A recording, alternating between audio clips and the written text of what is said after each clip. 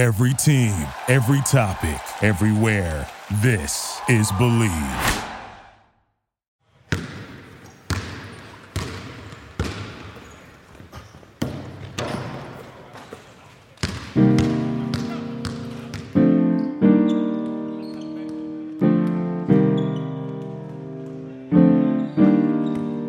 Welcome, everyone, from Bristol Studio. This is 94 and More.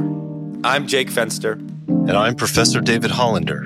In this series, we explore how basketball can challenge us to rethink systems and ideologies in service of reimagining our world in new and unexpected ways. Throughout this season, we will be speaking with a variety of guests, from authors to artists, academics to athletes, and many more. All united in a shared love and reverence for basketball, we will bring into focus the game's impact on the greater culture at large. Let's jump in. Jack, how do I say your last name? It's Karuletwa? Yeah, just think of like a Karuletwa. Yeah, Karuletwa. Yeah, with an R, Karuletwa. There you go. Okay. Yeah, it has a little French there. Cool. Today, our guest is Jack Karuletwa. Got it? Got it. Awesome. Thanks so much for joining us today. We really appreciate you taking the time to do this. Thanks for having me. Appreciate it. Thank you.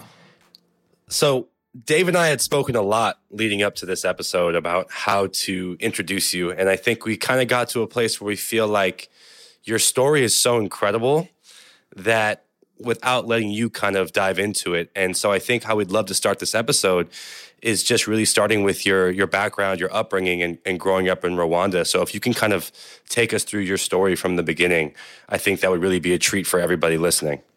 Okay. I'm originally from Rwanda, but my family fled Rwanda a very long time ago, to the point where I actually really just didn't even grow up in Rwanda. I grew up in Uganda, for many, many years. And then the political situation there wasn't great either, because at the time, the president of Rwanda and the president of Uganda were in cahoots and were, Tutsis like myself were being exterminated and basically being imprisoned. And so we had to flee Uganda and move to Kenya. So really, Tutsis have been fleeing the country of Rwanda for many, many, many, many years, before I was even born. My parents were living in refugee camps in Rwanda, which is usually that's not the norm. Usually you live in a refugee camp outside of your country, not inside your country. But that was a means of control. I myself and my sister and my brothers didn't live in any refugee camps. It was more my mom and dad and their family. We were fortunate enough to escape to Uganda and then escape again to Kenya. So we lived in Uganda and in Kenya. And then for many, many years living in Kenya, we pretended to not to be Rwandese or Tutsis. Our parents had almost even trained us to try and learn the languages of the local country. We learned how to speak Swahili. We always pretended we want the part of Rwandan community, just to stay low key and really kind of protect ourselves. We grew up in a home where we saw a lot of people constantly coming in and out. At the time, being so young, we didn't understand or know what was going on. We just thought it was mom and dad's friends coming in and out. But sometimes, people would leave with our clothes, with our shoes, or we would have to share beds and share rooms. But really, it was people who were escaping and using my parents' home as a safe home until they found something of their own. This continued for many, many, many years. And then things in Kenya started getting a little rough and hectic. But at the same time, there was a small movement of young Ugandans and Rwandans who wanted to go home, because there were also some Ugandans who were living in Kenya who wanted to go back home, because at the time there was this president, Idi Amin. I'm sure you've probably heard of Idi Amin. I'm sure, David, you have, a little older than Jake. Take it easy, Jack. Well, I said a little. they also wanted to go back home. So there was, a small movement of young guys who kind of created a small military and went back to Uganda. And then we also went back to Uganda. But everything was always in the middle of the night. It was always out of fear. It was out of running away. So there was never a comfort zone, both living in Uganda or Kenya. And then while living in Uganda, a young group of Rwandans decided they wanted to go back to Rwanda. Say, hey, we've been away from home for decades. It's time to go home. And then through all that, there was a killing that started in 1994. Now, meanwhile, I had just moved from Uganda to the U.S. in December of 93. And a friend of my dad's had said, look, I'll host your son, because there was rumbles of this genocide that was about to begin. At the time, nobody knew it was going to be a genocide. Everybody just knew it was going to be a civil war. There was rumblings. So just to jump in really quick, so you left to the States by yourself? Yes. Or with your family? Well, by myself. When I say by myself, my dad literally just brought me and dropped me off and left and went back. And he, unfortunately, was always on the go, because he was one of the people that, had to keep moving, because, we had found out that, they wanted to basically kill him, assassinate him, only because of the support that he had given young Rwandans and Rwandans who weren't able to support themselves. He had, created a safe haven for them, or supported the small militia that was trying to go back. And they were like, anybody that was supporting a group that was trying to go back home, they had to be exterminated. So my dad was always on the go. Even when I got to the U.S., he was still on the go in Africa, moving from country to country to country, just trying to stay away. And then some of my family members had refused to leave Rwanda. And of course, they paid the ultimate price, and a lot of them were killed. Lucky for me, I was here in the U.S. Going to school. I was able to then get a basketball scholarship. Went to Grand Canyon University, continued my basketball studies, and kind of immersed myself in basketball to kind of not forget, but so I wouldn't think about what was going on, So basketball, school. Meanwhile, there's a civil war going back home. I was totally a mess. And then I lost touch with my parents for a quick second, only because they had gone back to Rwanda once the genocide started to go help. Dead bodies everywhere. My mom and dad were there trying to help and support. Then one of my brothers ended up coming. Then my sister came. So we all kind of came slowly once I got here. But meanwhile, we were all still just trying to get away.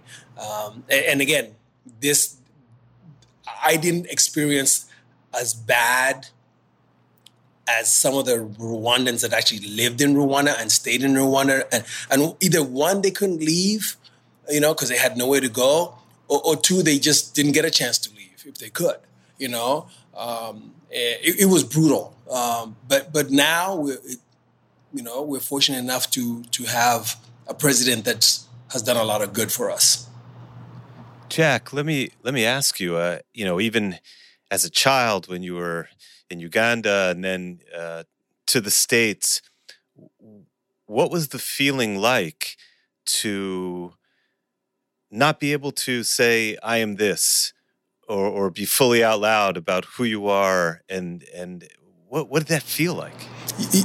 It's weird, because in the beginning, it felt bad. You felt like you wanted to say who you are, but you had more fear of, if somebody knows, what's going to happen to me or my sister or my brother or my mom or my dad. So it almost became the norm. It's almost like someone who knows that they're not going to have a meal in the morning. They're not expecting it. So it's not there. But at the same time, your main concern is everybody else okay? It's almost like you don't think about yourself. You're thinking, how are they doing? How is it over there? And then at the same time, always someone say, well, or if they knew that your accent was not from Uganda or from Kenya, they would question. They go, "Are you really from Kenya?" And then that's when your heart rate would kind of go up. Are you really from Uganda? And then your heart rate, because you knew you were living a lie, but you couldn't come out and say, "No, you're right. I'm actually from Rwanda." You know, but you knew it was like survival mode. You know, it's what you had to do to just make sure that you were okay and nobody found out to then do some sort of harm or anything to your mom and dad or siblings.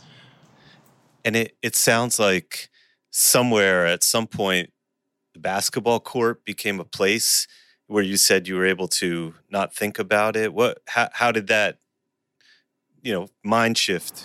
It's funny because in living in Africa during my childhood, soccer or football, what we call it football, was it. It was either that or track and field. And people just wanted to run marathons or 10Ks or 5Ks because we knew the sports people we knew were the locals who were successful in long distance running. But we knew of basketball. We just didn't have basketball in Africa, but we knew of it. So when I came, it was a sport that I knew of, but I loved. So now here was an opportunity for me to say, wait, I'm 7 feet tall and I've always loved this game and now it's here. So I started playing. I started playing it to the point where I did it almost like a job. I literally would go for two reasons. One, I loved it. And two, it made me forget about the situation at home. So when I was playing, I was almost in a, not in a zone, so to speak, but in a mindset of where I didn't think about anything. I didn't think about what I had to do next. I didn't think about if I had homework. I didn't think about what time it was. I was just gone. And I would do it 8 hours a day. I would go literally from park to park to park until it was dark, and then I would just go home. And then the next day, I would rush to get to the same park so I could get, first picks. So yeah, basketball was a savior for me. I think that's really interesting because it's something that we talk about a lot, right? When you play basketball, you kind of can't hide who you are. How you play, your style of play reflects who you are as a person a lot of the times. And I think hearing your story and you kind of had to create this way of living, that you're living this lie, but it becomes your reality. And then on the basketball court, you kind of get that chance to just be with yourself and be who you really are. And I wonder how much that helped you, coming from that upbringing, coming from that state of fear and always trying to stay under the radar. I wonder how much that helped you kind of find yourself and mature and adapt to a different sort of lifestyle in the U.S. Oh, it was a huge difference for me. One, when I came to this country, I was very shy and I was very quiet. Now, I don't know if that came from being told, don't say who you are, hide who you really are. But I spoke very little. I never spoke at all. I was very quiet. I just did my schoolwork, got on the bus, went home, just didn't speak. I didn't try to talk to girls. I didn't try to make friends. I was very quiet. But basketball taught me how to communicate because I always played with guys who had more experience, but would get mad at me. I'll give you an example. If somebody wanted to set a screen on someone, and it was my guy who would go set a screen on someone, I wouldn't open my mouth. So my teammates would start to get mad at me because I wouldn't communicate and let them know, hey, someone's coming to set a screen on the right or the left. So small things like that started teaching me how to be more verbal, communicate, and talk, and talk during the game. So that helped me, one, start to be more vocal, speak out, say stuff, and have confidence. I feel like I was one of everybody else. I was on equal grounds, and it gave me confidence in speaking. It gave me confidence in being around people because I enjoyed where I was. So I felt like, okay, here I can open my mouth. Here I can talk. Here I can laugh. I felt freedom there. And I would play for so long. People would go and come back and go, "You're still here?" So. Well, you had this extraordinary a history of being displaced, of being not of a place and time. And the word communicate, as you say, it's the same root as community. You finally got to be, it wasn't like you're this or that. You're part of Right. our game. Yeah. Yep, absolutely. You feel like you're part of, you feel like, okay, this guy's got your back and that guy's got your back and you got his back. So there was always I feel like there was a common goal. We always wanted to be, okay, tomorrow we'll be the same 5 group again, so that became your community, your little tribe, so to speak. You wanted to always be together, even after basketball, you'd go to the McDonald's or you'd go to 7-Eleven and get the Slurpees, but together, So that gave me a sense of belonging, kind of, Have you found, you've done so many different things, and we'll talk more about now where you're, all the other things you're doing now, but have you found any other kind of space where that kind of communication, that exquisite of a community feeling happens? It's funny. I literally use basketball for everything I do. So I don't know if I've found another place, but what I've found myself doing is wherever I am, I incorporate basketball. If I'm with my wife or my son, I say, in basketball, it's just like basketball, like I relate basketball to every situation. Whether it's disciplining my son or whether it's telling him, learn how to listen. I say, well, if you don't listen, then a coach can't play you. If you don't listen, you're not going to know what plays next. So I always use listening or whatever I'm trying to teach him or explain to my wife in basketball, even in work. So I don't know if I can really answer it that way, but I can answer it backwards and say I use basketball in everything else that I do. Even just my own work ethic, my own whatever. I always use basketball as a reference point, to do whatever I'm doing. Can you speak a little bit more to growing up? Soccer was a dominant sport, like you said, or track. So how come soccer didn't stick with you? Obviously, like you said, you're 7 feet tall, right, which I imagine is pretty tough to play soccer when you're 7 feet tall. But, growing up, what was it that, didn't connect, or looking back on it, that didn't connect in the same way that basketball did? Well, in Africa then, Rwanda, Kenya, at least the countries that I, were where I lived, we didn't have basketball hoops all over the place like it's here. So the opportunity wasn't there. Soccer is easy. We made soccer out of everything. We made soccer out of trash bags, plastic bags. You roll up enough of them, you have a soccer ball. So and in not having baskets, goals are easy. You can use 2 trees as a goal. You can get a basket and stack up some stones and say, these are the goalposts. So accessibility was one. If there's no access to the sport, the ball or the basket, you don't play the sport. So you play what the older generation played. Coming here, there's hoops everywhere, outdoors, indoors, everywhere, and it's dominated. It's a sexy sport. It's a popular sport. Soccer is also a popular sport, but I just found that there was more joy, and there was more. There was so many little things that, whether it's a good pass, a good dunk, a good rebound, a good block, there was always joy, immediate joy, little small moments of joy. But soccer was always a build-up. It took a long time to build up. You could play 80 minutes and nothing really happened. And then all of a sudden, boom, it explodes. But in basketball, I felt like there was this, and then there was this, and then just constant something.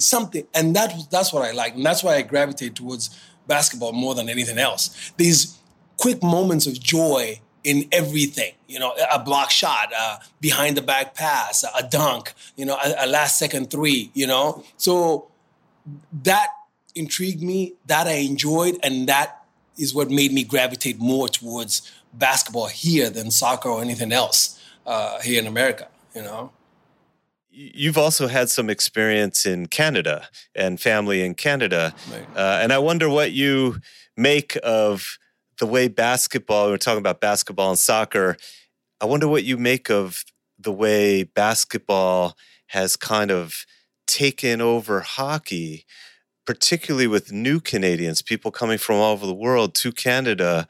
What have you kind of observed and appreciated in what's going on in that country? Well, I always go back to affordability, especially for minorities or people that don't have enough money to do anything. Soccer, basketball can be played by anyone. You don't need a lot of money to play basketball. One person could have a basketball and it'll make 25 people happy, because 5 on 5 on 5 on 5, you lose, you sit the next group. So one basketball could make 50 people happy. You have 3 groups of 5, you're going to make basketball. Hockey. Jake, he's talking about sharing the basketball. Oh, okay. That's what he's talking about. Yeah. Right. So something I know nothing about. You pass it and you're not getting it back? No, actually, that's Luke. That's Luke. Luke. I play with Luke, and I know he's listening. So you pass him the ball and that's it, huh? Pass him the ball. I set the back screens. He's not looking for it. He's just jacking the 3. He hits it. He hits them. So I can't blame him. So with Luke, you pass him the ball and you just start running back on D, basically. Yep. Yeah. So, exactly. I'm here. Yeah. Right. And in Canada, what I've seen is a lot of the international players, whether they're coming from Europe or Africa, there's a lot of African players that are coming from Africa playing in Canada, being drafted by Masai. Again, it's weird. It's simple, but it's not simple. It's a simple game. It can be learned quickly. It can be played anywhere. And like I said, there's so much joy throughout the entire game. All 48 minutes or 40 minutes, there's joy, joy, joy. Do you think because of where Masai, his background, where he comes from, does he see things in other players and other talent that other people miss? Yes. Because of his view? Tell me about that. Yes. I think what he tries to do is he tries to build a complete team. Because he understands that some players love to rebound. And he understands that some players love to pass. And I always try to teach my son, you can't have everybody on the team as a great shooter because that's what they want to do. You have to have a little bit of this and a little bit of that and a little bit of it to make a complete piece. And I tell him, it's like a jigsaw puzzle. If every piece was designed the same, you would never have a complete picture. So in his case, he brings pieces that are going to click and interlock with another piece, right? Because then the player is not mad if he only gets 6 attempts to shoot the ball, because that's not his desire. His desire is to play really good defense. His desire is to get a lot of block shots. So he wins with teams that don't look as sexy, but are very efficient, And I feel that that's how, when the Raptors won, they didn't have a lot of, sensational players. They had players with a lot of substance. So I feel like pieces matter. You can't just have everybody wanting to shoot the ball. No, that's the game. I remember people used to say the Spurs were boring. And I was like, what's so boring about 5 championships? Yeah. They had more substance than flair. And at the end of the game, that's what we're all looking for. But during the game, sometimes people are just looking for flair. But when you don't win, they're like, well, where's the substance? How come you only got 2 rebounds? How come you only got 2 rebounds? So, but yeah, I agree. Substance is over flair any day for me. Yeah, no, I think that's a great point. And I think, especially when you look at today's era of basketball, there's a lot of celebration around these like talents and players who do a little bit of everything. But I think we're kind of seeing this resurgence of like those kind of role players, right? The players that, like, if you look at the Warriors, right? Let's look at like Gary Payton the second, right? They're missing him this year, and he's not somebody that on paper you would be like, oh, that guy's an important piece of the team. But when you remove them, you realize, okay, when that player is giving that extra effort, what is that doing to the guys around them? You know, and they're diving into the stands, they're hustling for every loose ball, and they're not asking for every shot, but they're doing it because they love the game, they have a passion for the game, and they realize, like you said, there's a lot more substance in that than just, you know, shooting fadeaway threes, and there's an important role needed there, and we're starting to see the game kind of go back to that. I wonder what that looks like, especially in this new era where everyone's talking about Steph Curry changing the game and three-point shooting, and you got all these kids shooting three-point shots as soon as they come off half court. You know, for you having been a coach and coaching players, like, what is that like to watch? And then how do you feel about seeing this, you know, resurgence of those fundamentals or the substance and those different types of role players coming back? I mean, I appreciate Steph Curry, and I appreciate what he's done for basketball and the incredible shooting skill that he has. Hey, you know, Klay Thompson and who's the guy from Portland? I mean, their shooting is unreal. The problem, it's 1 out of a million. You know, that's the problem, and it's making basketball ugly. You know, there's no pick and roll. Big guys don't want to post up. There's no post moves. Footwork is non-existent. You know, there's a lot of traveling because they have this funny step back that is a travel every single time. It's just, you know, and there's no chemistry. And I keep telling my son, that's why Gonzaga kills everybody all the time. They're fundamentally sound. Yes, they may seem boring because they're not doing the, you know, travel step back, you know, but it hurts me because when I was coaching, I was a big believer in fundamentals. I was a big believer in looking up and passing the ball. I was a big believer in you pass and you cut. You know, I was a big believer in if somebody has a better shot than you pass it. Even you may have a good shot, but that guy has a better shot, you pass it. You know, I was a true believer in that, and I still am. So sometimes I get in a struggle where I'm trying to teach my son, but he's watching something on TV, and I'm trying to influence him to watch more NCAA basketball as opposed to NBA basketball. You know, but it's sad. You can't really do anything about it. I'm just hoping that it, like you said, it turns back to what it used to be. You know, let it stay competitive, but let it stay right. Where do you think you found that coaching style? Was that from your own experience at Grand Canyon when you were playing in college? Was that what you were taught, or where did that come into your life? And how did that become something that you felt, you know, you could rely on and was actually useful to teach the next generation of players? I think for me, it came from just the way I was raised, really, to share. I saw my parents share and give and share and give. To this day, my mom gives and gives, you know, gives to the point where sometimes I say, Mom, you give so much, you're left with nothing, you know? And even the way I play, I tend to pass first before I shoot. I mean, I'll shoot, but if I see somebody cut, for me, I have joy in passing it. And thank God my son is going that route too, because I believe anybody can shoot. You know, are you going to make it or not? I don't know. But passing and sharing, I feel there's something good in sharing, you know, in just in life in general, but also on the court. You know, when you share, and I was trying to remind kids, look at Jason Kidd. You know, everybody wants to play with Jason Kidd. You know, everybody wants to play with a passer, a giver. Nobody wants to play with somebody who's just going to jack and jack and jack. You know, you go to the park, they're like, oh, I don't want... People start picking guys who know they're either going to pass or they're going to run back on defense. That's who guys pick when they go to the park, because the goal is to win. And I feel my life of growing up sharing, we all succeeded. So you never had to look over your shoulder and worry about who's coming to get yours, you know? Yeah, someone's always going to get more than the other, but the aspect of sharing, I feel, makes a better group, you know? And I guess that's how my game and my coaching style just evolved. You know, I love what you're saying, because you're talking about the joy of playing the game in that kind of sharing. And is there a game that you know of that has a more constant opportunity to share than basketball? Nope. I don't.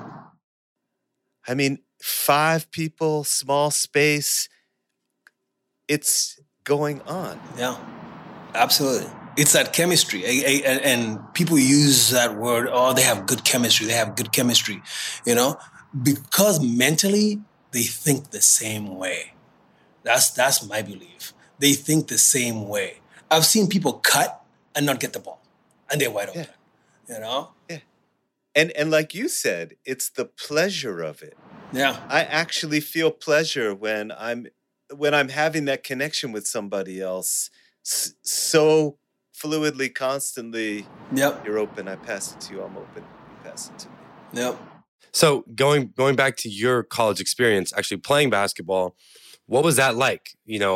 Take us through that whole experience. Initially, it was fast. Everything was fast-paced. That's when I realized, man, watching the game and playing the game is 2 totally different things. One, you don't realize how fast people are, and you don't realize how strong people are. I've seen guys on TV who look skinny, but when you play them, you don't realize how strong they are, And I had to learn how to, because basketball is not about speed fast. It's more about, to me, anticipating what's going to happen next. If you don't know what's going to happen next, you're always going to be a second late. And in basketball, a second late is game over. It's game over. So I had to change my mindset on how I played. Because at first I used to be like, I was one of those players who turned their head and then went. As opposed to anticipating, okay, I see icon, he's gonna pass. You start moving before, as they're going like this. So you start moving as the player is reaching back over his head to throw that pass, is when you start moving. You can't start moving when the ball's in the air. So I had to learn, a different way of changing my mind when I started playing to make me quicker. Not really quicker as in foot speed, but quicker in my decision making to either go left or go right or go forward or go backwards. So that took training. So I guess they call it timing. When you're playing, his timing is off. He hasn't played in a while. His timing is off. That's one thing I had to really change, because being, fast, because I was considered fast for a big guy, but I was always a second late, even when I guarded guys who were way slower than me, because their timing was right and mine was wrong. So I had to learn how to change that. But it was good. I was fortunate to have a coach that believed in me. And then I was fortunate enough to have 2 players that actually cared. And the funny thing is, they played the same position as I did. So they would be like, Jack, let's go work on our game. Jack, let's go work on our game. And I liked that. It helped me grow as a player. And I'll tell you a funny story. I wanted to learn how to play so bad that I asked my coach if I could actually practice with the girls before the boys practice.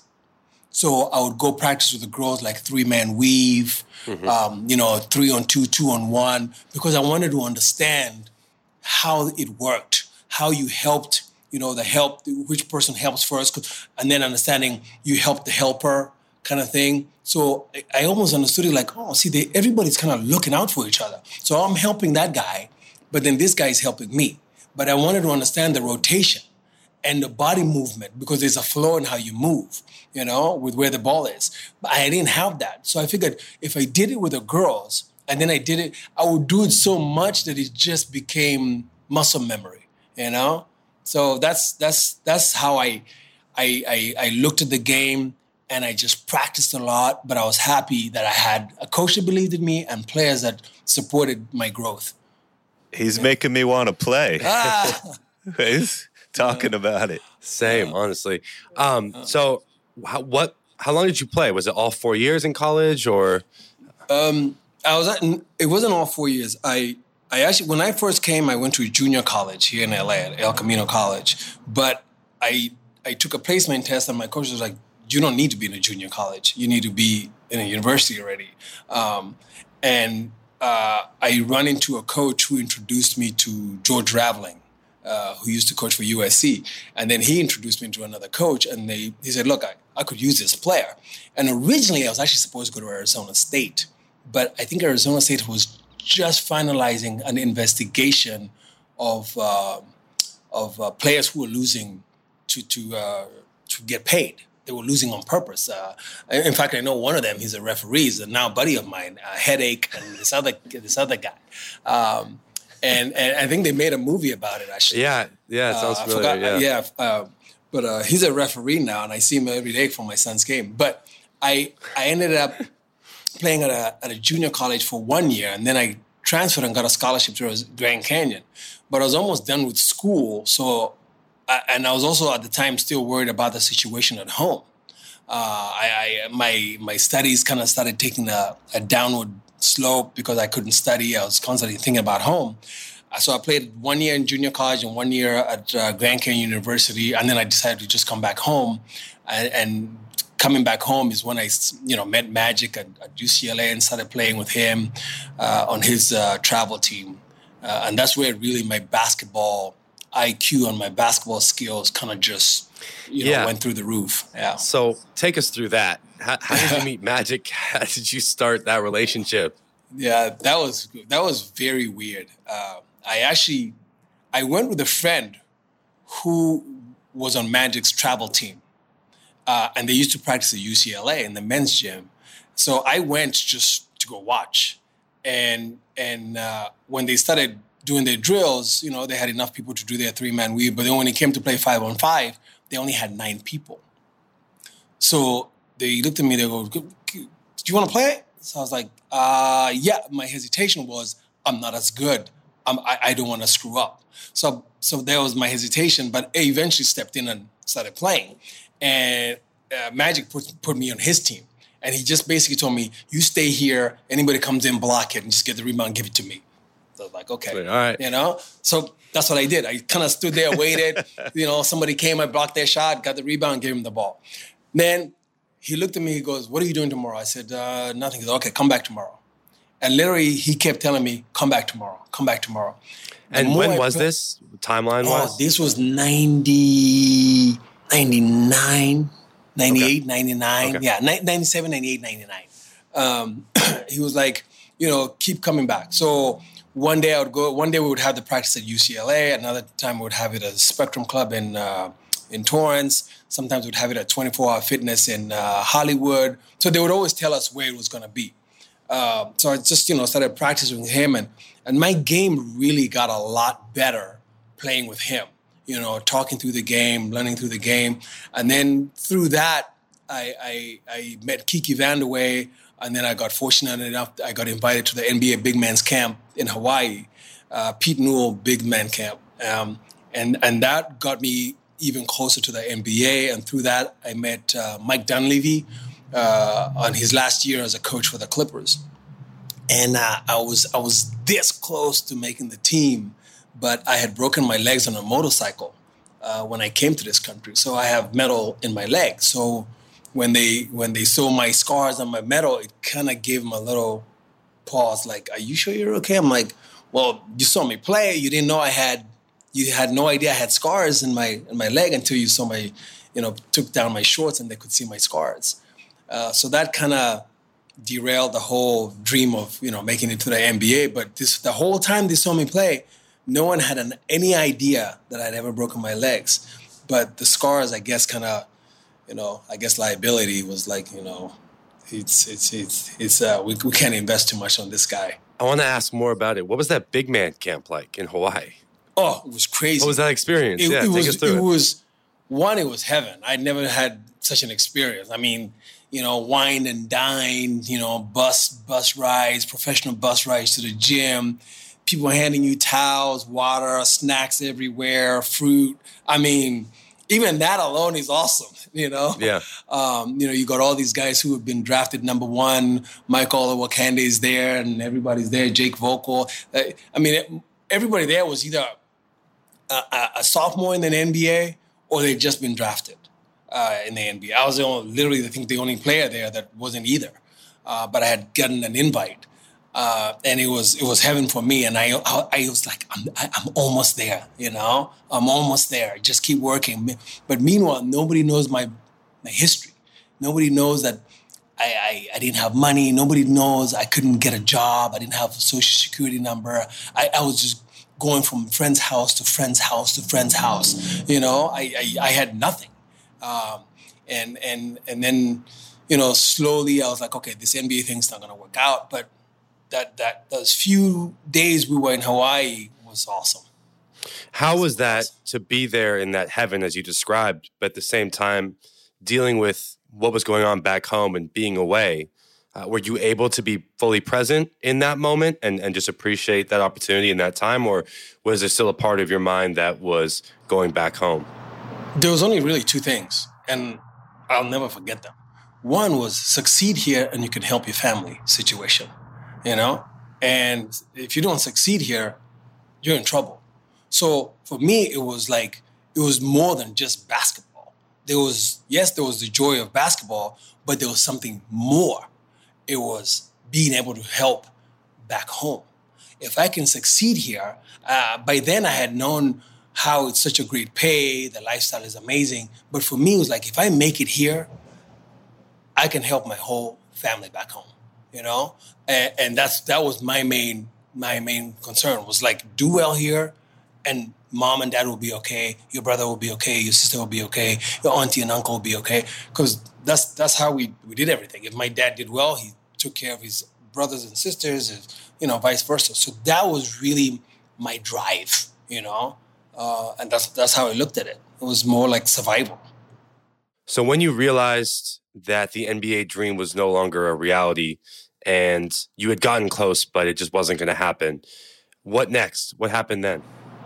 Well, what happened next for me was I knew that if I made it in the NBA, besides helping my parents and my siblings, I knew that I always wanted to start a business. My dad was a businessman. And my dad had always told us, all of us, his kids, said, never work for the government and always be your own businessman. Like, be self-employed. Those are the two things he always engraved in our head. Work for yourself and never work for the government. Because in Africa, it's different. People work for the government because you want to make money. In the U.S., it's different. You're not going to make any money if you work for the government. You have to be private person. Well, that's how it used to be when I came. But so I knew, play professional basketball, take care of family. That didn't happen. And then I knew that I always wanted to have a coffee business because I knew my dad did coffee transportation. He transported coffee from the Congo, from Burundi, Uganda, to the ports in Tanzania and Mombasa, and this coffee was always shipped out. And when I came to the U.S., both my dad and I couldn't believe how much coffee was consumed in this country. There was just coffee shops everywhere. We were like, coffee shop there, coffee shop there. We were like, so many coffee shops. So I knew, get into coffee, So I couldn't really, I had to start from ground zero, and ground zero meaning learn how to learn the business, how the whole process worked. How do I get coffee from Africa to the U.S., and then how do I begin to sell it? And my brother was also in the coffee business right when I started. But what I did was I first found out who had coffee from Rwanda. And there was this small coffee supplier in Seattle. And I think it was in, not Spokane or Washington, but in really small up Pacific North location. I can't remember the name. But I contacted them and they sent me Rwandan coffee. And they sent me, I think, 10 bags. Well, I bought them and they sent me 10 bags. So what I did is I cut them in half because it was 10 1-pound bags. So I cut them in half. Now they're all 8 ounce, 8 ounce, 8 ounce. So I started going, door to door, going to people's homes and people's people that I knew, parents that I coached, Luke's parents, anybody that I knew that drank coffee. I tried to give them the sample. Hey, what do you think about this coffee? Hey, what do you think about this coffee? I went restaurant after restaurant after restaurant. Coffee run out. Nobody's contacted me, So I did it again. And then I kept doing it again. Meanwhile, for me to make money, I had some friends whose uncles did demo demolition stuff. They go and demolish homes for them to rebuild or whatever. So I'd just go work on the weekends and make some money, and then started coaching. So between coaching with George and doing demo, that's how basically I survived while I tried to get this coffee thing off the ground. Get more coffee, sample it out. And the more I did it, the more I saw that there was people started giving me feedback saying, this coffee is really good. And then I knew it was from Rwanda, but then I didn't know how to get my own. So I just kept pushing. And my push kind of came from basketball, really, because all I knew was, just push through it, push. You keep hearing your coach's voice, my ankle hurts. You got to play with the ankle. Go tape it up. Go tape it up and play. Go, my shoulder, just tape it up, ice it, but you kept playing, okay, you missed a layup. So the drive came for me from playing basketball. But I knew that if I succeeded now in the coffee business, I would be doing a couple of things. One, I would be supporting the country rebuild, which was on top of the list for me. We would be selling a homegrown natural product, and it would help me in this country to be able to survive and live, because I knew coffee was such a successful business in this country. So I just kept pushing, but it was not easy. I should have given up so many times, but the mentality of an athlete is different. If you have a game plan and you push the way you push in practice and in games, you'll do well. And I just kept pushing, and I was fortunate. I started getting some hits, and some of the restaurants would say, "Hey, we love your coffee, but you got to do this, do the equipment for us." So I hit a snag. So they liked the coffee, but then they want coffee equipment. I couldn't afford the coffee equipment, and then I discovered credit cards. I didn't know anything about credit cards in this country. Everything was cash. So someone said, apply for a credit card. So I did. And the first 2 credit cards I got, I think one was for $7,000, another was for $10,000. Went and bought equipment. Got a couple of my first accounts. And that's how, my coffee started growing, And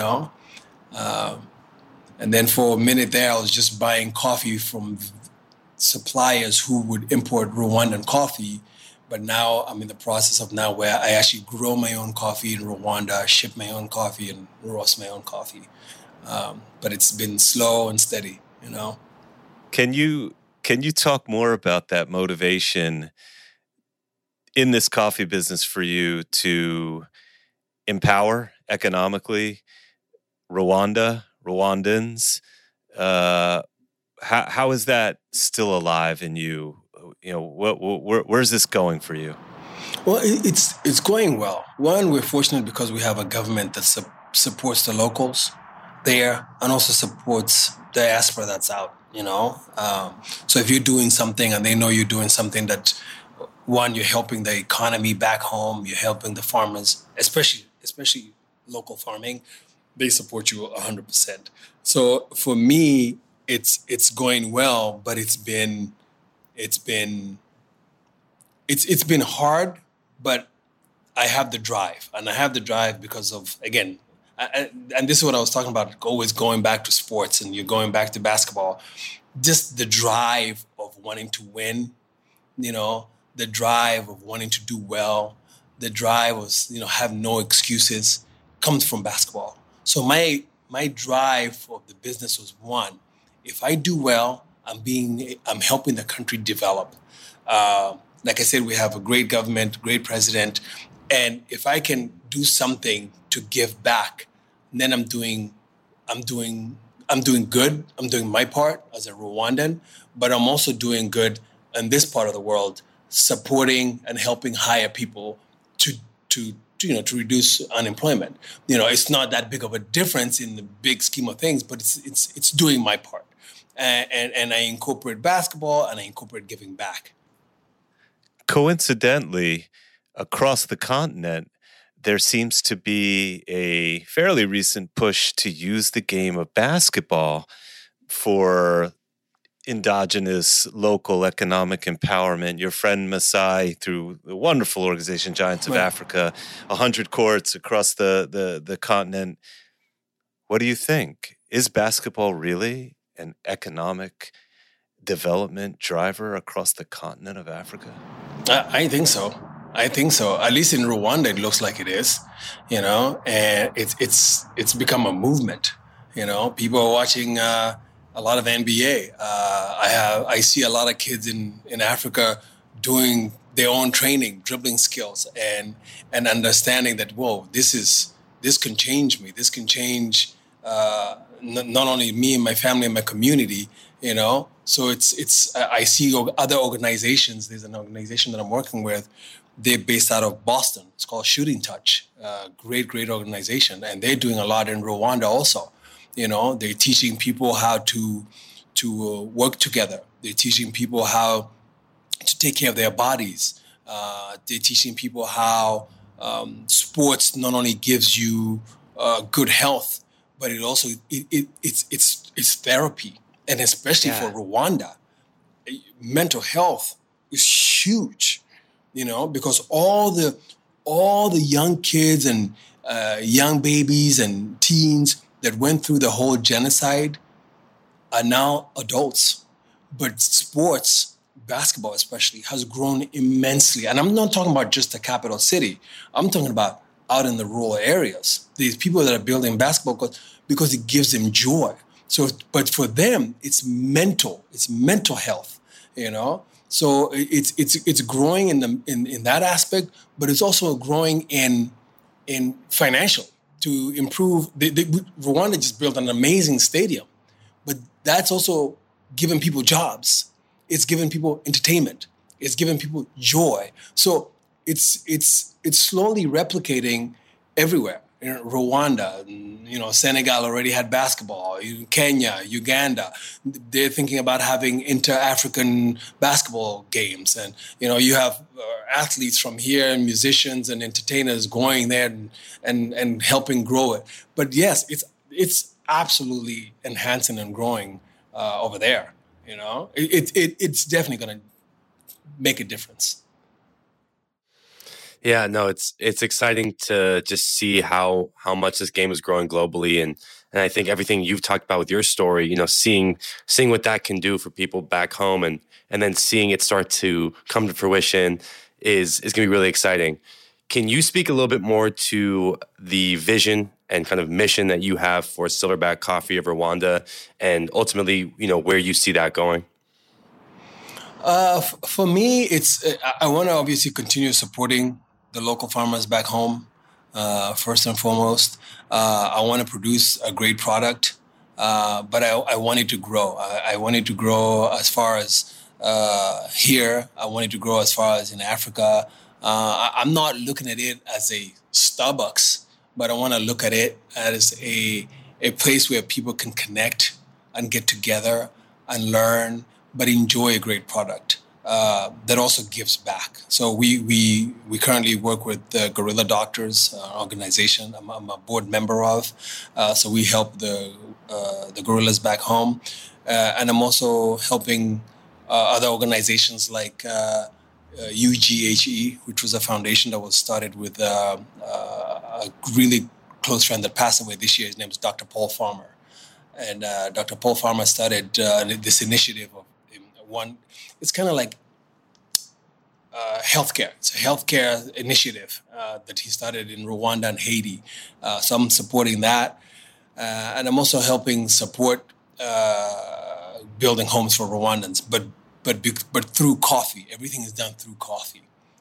Coffee is going to introduce people to being able to make money. As far as farmers are concerned, we started a little loan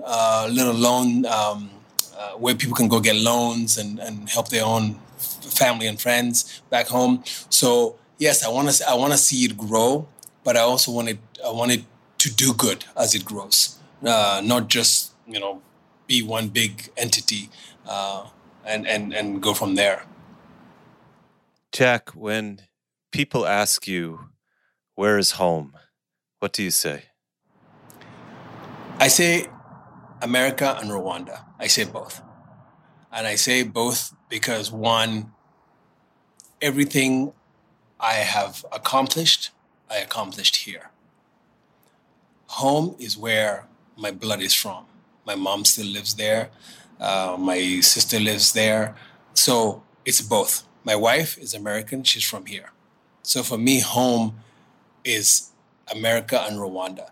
But they both represent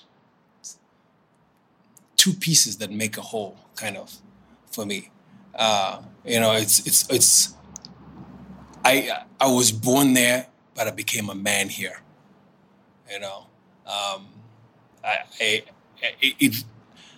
America gave me refuge, but it also made me a man. Africa brought me into this life, So it's both. I can't say one is more home than the other. It's funny because my son has asked me that. My son says, "Daddy, you grew up here.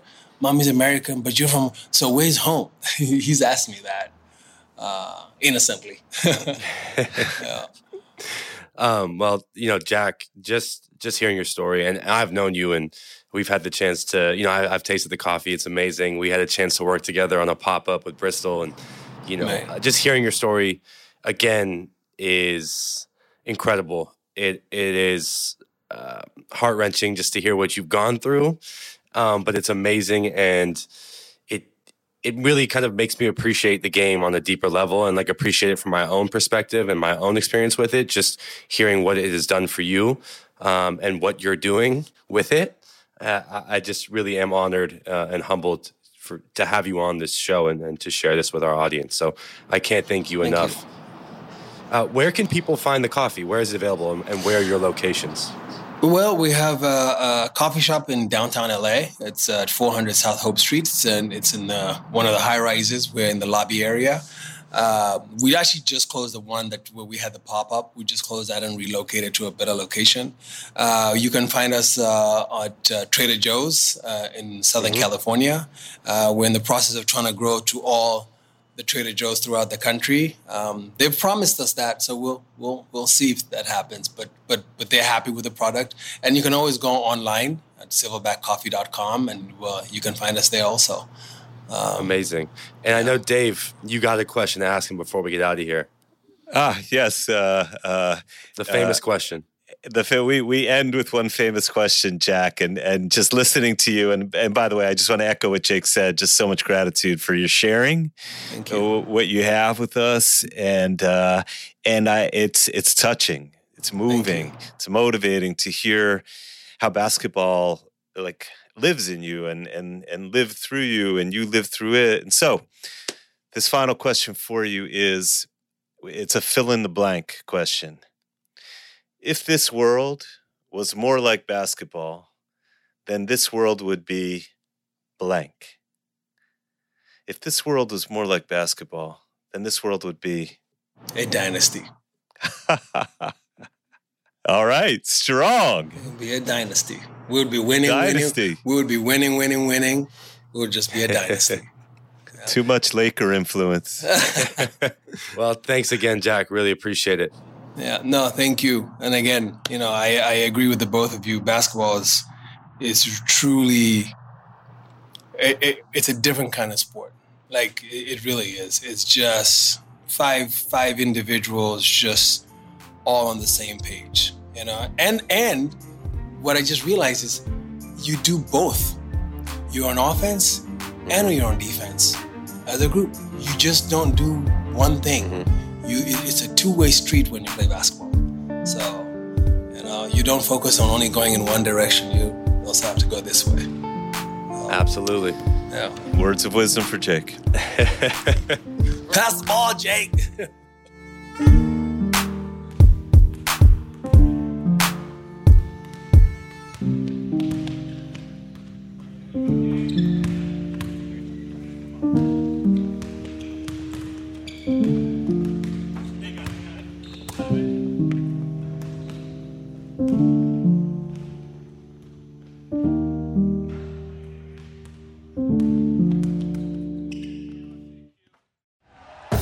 Thank you for listening to Believe. You can show support to your host by subscribing to the show and giving us a 5-star rating on your preferred platform. Check us out at Believe.com and search for BLEAV on YouTube.